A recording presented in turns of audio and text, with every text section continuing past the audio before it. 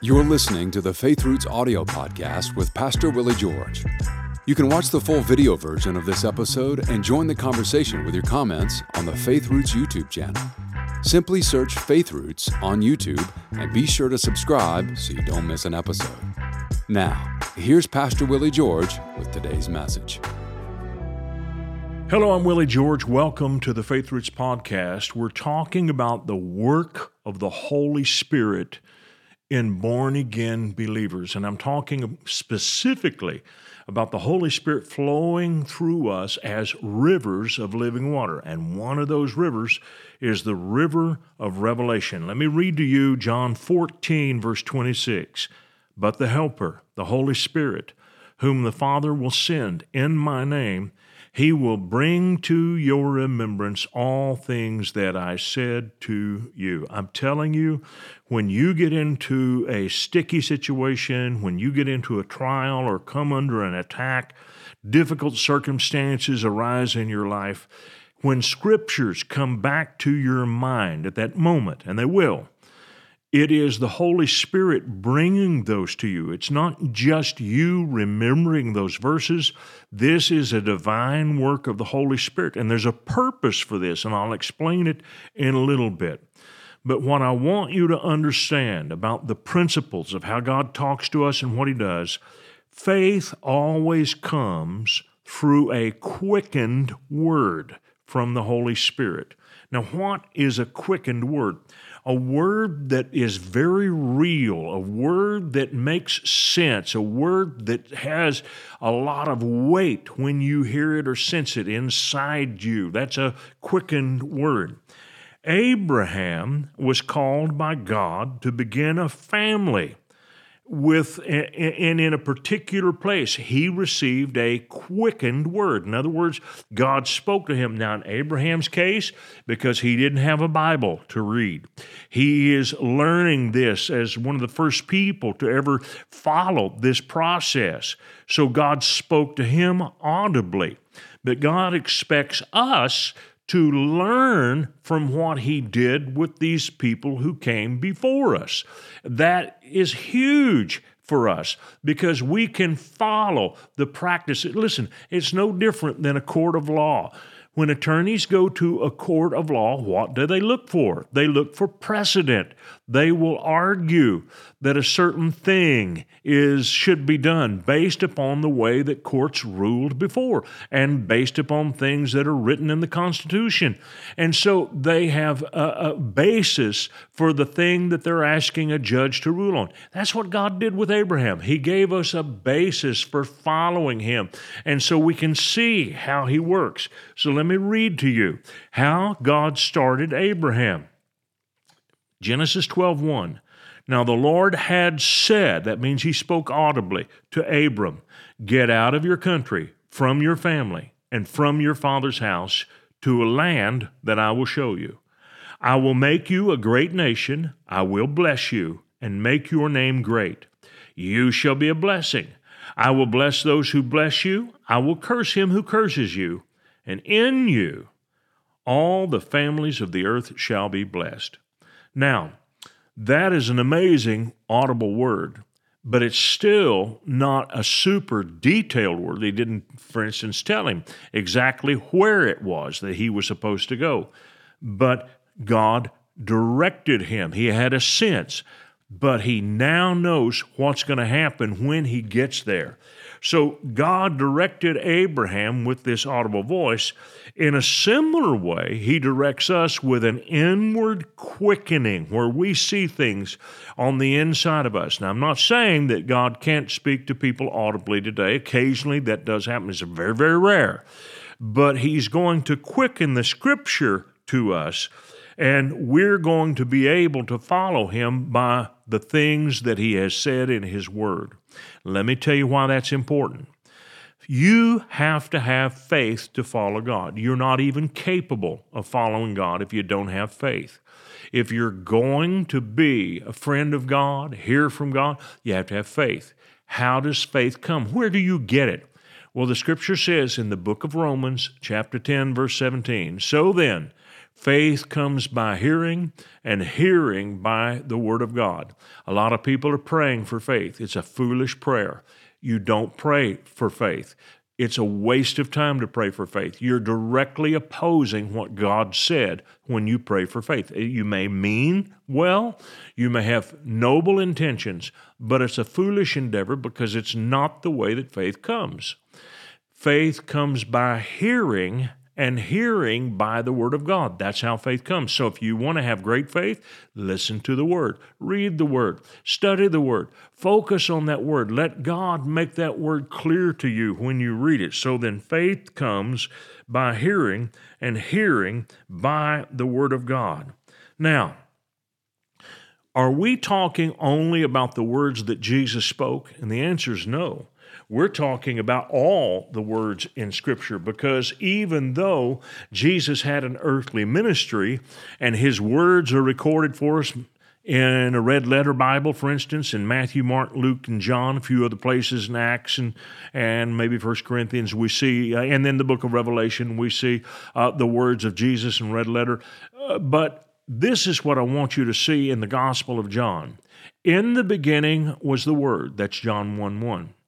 The Word was with God, and the Word was God. He was in the beginning with God. All things were made through him, and without him nothing was made that was made. In him was life, and the life was the light of men. And the light shines in darkness, and the darkness comprehended it not.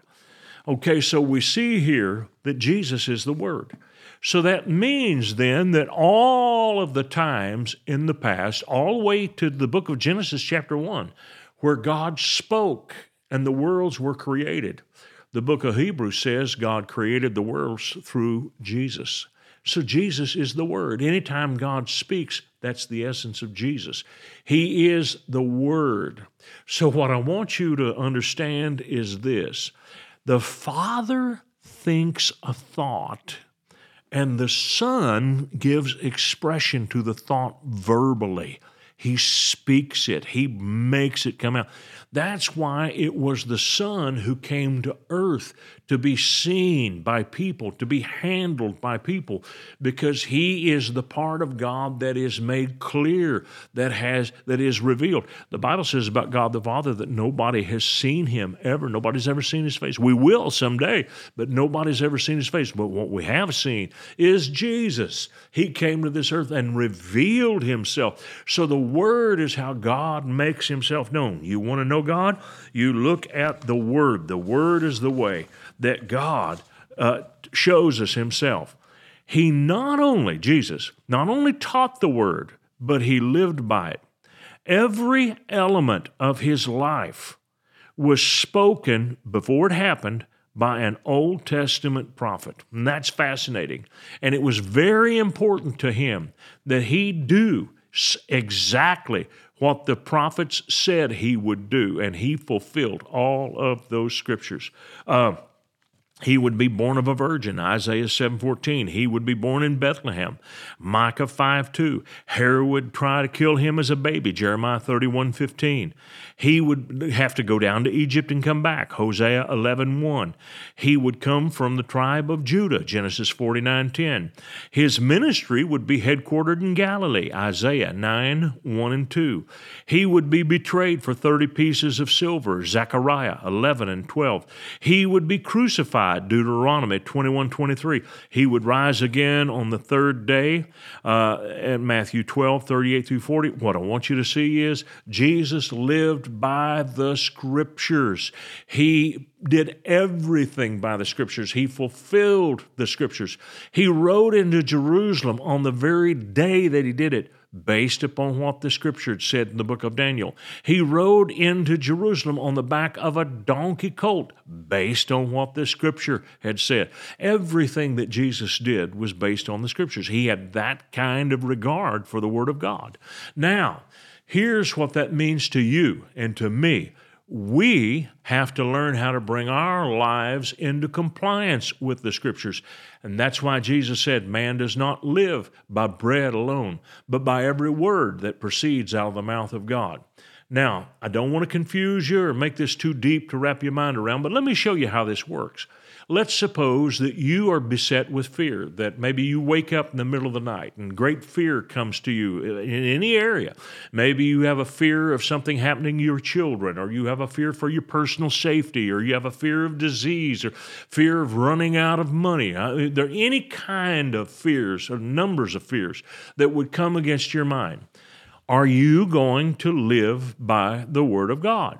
When you choose to live by the Word of God, you reject that fear, but you don't just reject it with your own brain. You reject it with the Word. That's why it's important for you to say the Word. So if fear were to come to you, if you knew 2 Timothy chapter 1 and verse 7, for God has not given us the spirit of fear, but of power and of love and of a sound mind. If you knew that verse, you would say that verse out loud. How about another one, Isaiah 41:10? Fear thou not, for I am with thee. Be not dismayed, for I am your God. What I want you to see is those verses are there in the Bible for you to sign on to, for you to acknowledge, for you to grab and pull into your life, and that's where God's power starts working.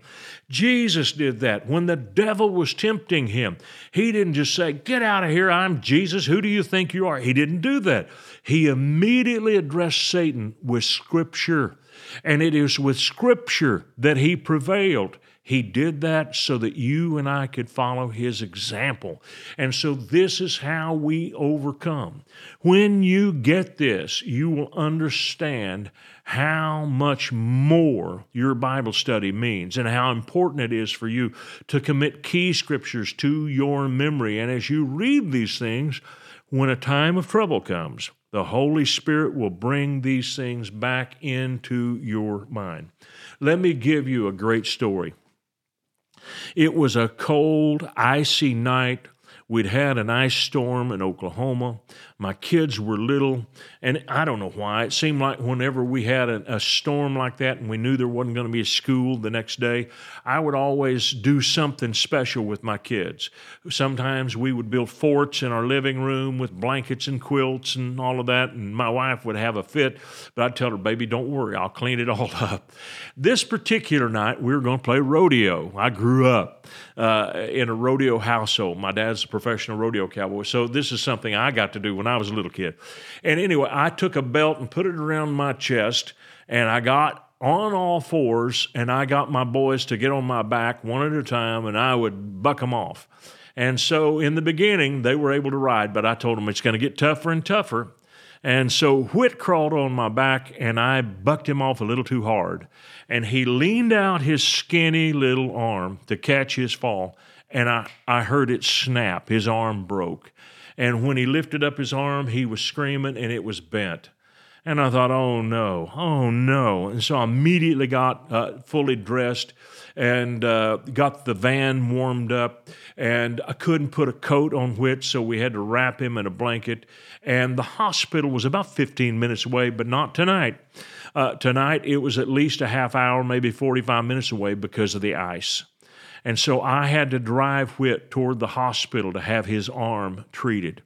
And I felt horrible as we were driving because I knew it was my fault. I didn't do it on purpose, you know that. But nonetheless, he was hurting because of something that I did. I was praying.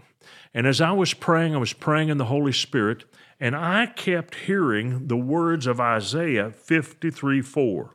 Surely he has borne our griefs and carried our sorrows, yet we did esteem him stricken, smitten of God, and afflicted. Now, one translation of this says it this way: he carried our pains. So I was praying in other tongues, in the Holy Spirit, under my breath, as we were driving toward the hospital. Whit was whimpering and crying, and I felt terrible because he was hurting so bad. But I kept hearing this. I probably heard it for 5 minutes. He carried our pains. He carried our pains. He carried our pains. The more that I prayed, the more I heard that. Nothing happened just because I heard it. Not a thing. I finally realized the Holy Spirit was the one giving me that verse. And I realized I need to do something with it. So I laid my hands on Whit, and I said, Whit, he carried our pains. Lord, I thank you because you carried Whit's pain. He said, Dad, it stopped hurting. Immediately, it quit. I took him on into the hospital. The rest of the evening, he never whimpered or cried again. The whole thing stopped hurting. So I want you to see that the Holy Spirit reminds us of the Scriptures so that we can appropriate them, so that we can use them, so that we can bring them to bear on our circumstances. That's why we have been given the Word of God. And that's one of the great flows of the Holy Spirit, the river of revelation, to help you and me to receive everything that God has for us. I'll see you tomorrow. I want to thank you for watching our podcast today. And if you really liked it, would you please give us a little thumbs up by clicking on that sign down below?